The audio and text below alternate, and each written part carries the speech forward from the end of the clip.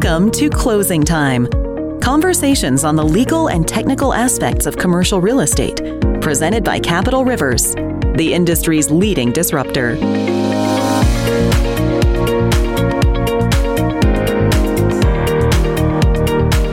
Our host for this episode, Scott Toussaint. Again, as Sean said, we're not trying to give you anything remotely approaching an exhaustive list, but we're just trying to hit on some things that we find interesting and important that people don't necessarily think of that way. And the other topic, at least one of the other two, is the subleasing topic. And I've dealt a lot in my career in the subleasing realm. And it's something that, again, people don't really pay attention to very closely. Normally, they're particularly the tenants that may be excited about a new lease. You're not thinking down the road of subleasing at the time that you're entering into a lease generally. But it actually is, to me, it's probably the number one hidden issue in commercial leases, because once it becomes important, it becomes very important. Generally, if you're a tenant and you're at the position where you need an exit strategy, you've only got a few possible exit strategies. One is you breach your lease, you walk away, and then you'll be subject to lawsuit and the damages prescribed under law and under the lease. You've got the possibility of approaching your landlord for a negotiated buyout. You've got the possibility of, those are the big non-transfer exit strategies. Then you've got the ones where you bring in a party to transfer your lease rights to. An assignment of your lease is the less common of those two options. And then the sublease is the most common. And it's I won't even get into it even remotely fully into the details, but let me just ask you, Sean, like, how often do you see subleasing come up? Is it something that people give it the attention it deserves, in your opinion, at the outset of a lease?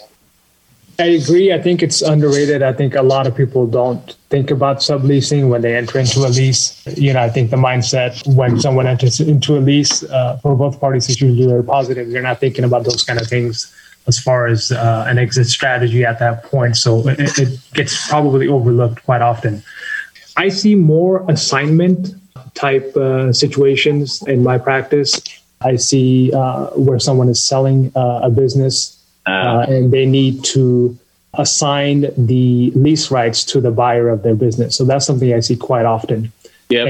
And at that point, a lot of things come up, like, the landlord there'll be a requirement for the landlord to approve the person or entity that's going to be taking over the lease. So there's there's that component of it as far as you have to go back to the leases. What's the requirements for a landlord consent to an assignment? And that could be a huge deal if you're trying to sell a business that has maybe you've got seven leases, 7 locations, and now you've got to go to all 7 landlords potentially and get consent to the sale of your business, which you don't even really think of in terms of worrying about your leases. Yes, correct. And then then the buyer or the person that's going to be taking over the lease, they have to provide financials usually. Most commercial leases will have language where the potential assignee must have the same financial abilities as the person that is assigning the lease. So a landlord may request financials at that point. Another topic that comes up at that point is, does the landlord have a right to disapprove of a potential assignee or a potential assignment of the lease? Or does the lease have language that states that a landlord cannot unreasonably withhold consent? But I'd say one of the biggest issues that comes up from the point of the person that's assigning the lease or the entity that's assigning the lease is they want to be relieved of all liability after they assign the lease. And that's usually where you have to have a discussion and some negotiation with the landlord and a discussion with the tenants, because a lot of times they assume that, hey, if I assign the lease, I don't have any obligations under this lease anymore. And that's rarely the case. Yeah. Usually a landlord is very reluctant to release the original tenant or the tenant that's assigning the lease from liability. Yeah, you're making a great point, because if you're a small business and let's use retail as the example, and you're a small business and your goal is to get up maybe 7, 8, 10 locations and maybe sell to a larger group, or at least that's a possibility. Well, that means every time you're working on a lease, you're entering a lease. I know it's probably the last thing on your mind or that you want to deal with, but you need to look at that assignment provision and foresee down the road and the potential obstacle that could create to selling your business in ways that an uncooperative landlord could really foil your plans or at least cut into the price that you're going to be able to dispose of your business for. So it's a great point. And I'm thinking of it in the subleasing context. Assignments in some way are simple because you're just handing the entire lease over to the buyer in this circumstance. And that is usually when an assignment comes up. It's from a buyer of your business. You just assign the lease to them, usually with your landlord's consent if you can get it. A sublease is so complicated because you're trying to in some ways fit a square peg in a round hole, because you've got to deal with you've got an agreement with your landlord that says, X, Y, and Z. And now your rights as a tenant need to be translated to another party that's going to step into your shoes, but their deal is not going to be exactly the same. They're going to pay a different rent. You have to make sure that the provisions of the sublease fall within the provisions of the master lease.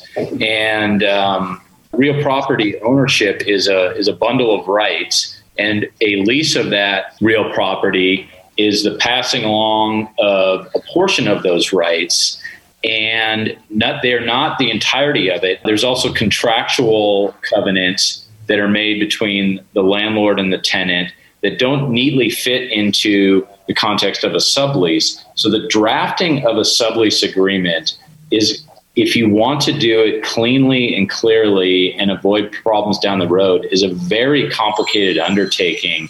And most people, as lawyers, Sean, you and I know that, most people think of a sublease as a simpler matter because, it's just a sublease. I mean, I've heard that a million times. It's just a sublease. But actually, from a legal standpoint, it's a more complicated contract than an actual original lease if you're going to do it properly. That's a big if, because a lot of people just kind of take the chance that they're not going to, the fine print of the lease is not going to come into play and everything will go smoothly, which absolutely may be a valid position to take. But if you want to do it cleanly and clearly, it's a very complicated agreement to draft.